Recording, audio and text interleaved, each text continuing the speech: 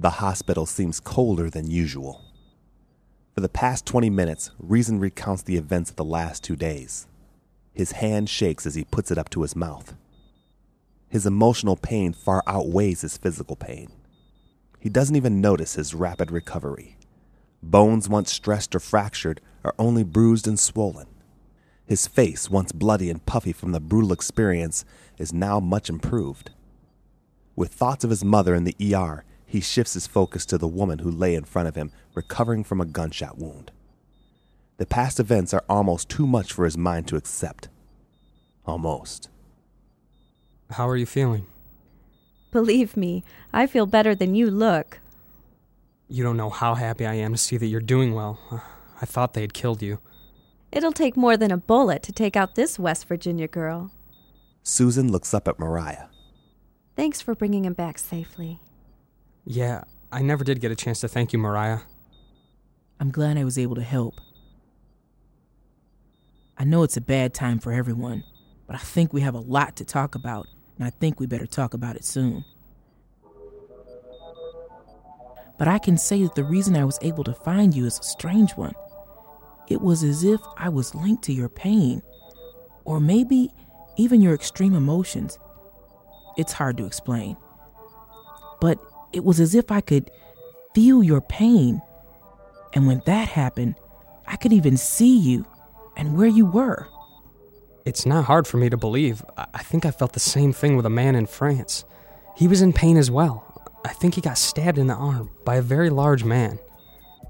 I think things are beginning to make sense. You said Herrick mentioned that there were 7 of us, right?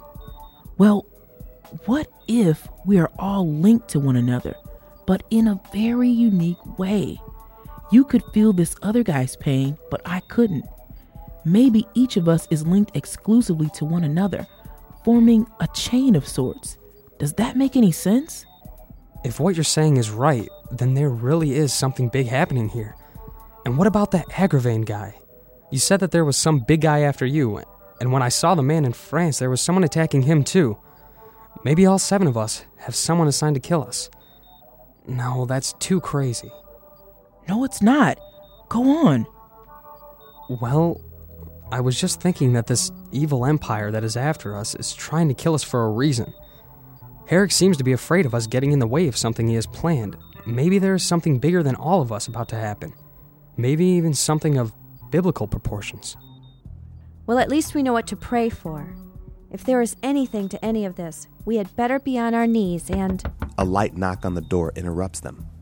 A middle-aged doctor walks into the room. Excuse me, are you Bartholomew Being? Yes? I'll keep an eye on the door. I'm afraid I have some bad news. It's about your mother. Sir, we did everything we could, but I'm sorry, she just couldn't pull through. Your mother died about 15 minutes ago. I'm sorry. Mariah looks down the hallway, making sure there isn't any danger. Her eyes cloud with tears as she hears the diagnosis. She is almost too afraid to turn around and see Rezin devastated by the news. Her eyes close in emotional pain, causing tears to stream down her cheeks. When she opens her eyes, her face begins to furrow with a mix of sorrow and anger.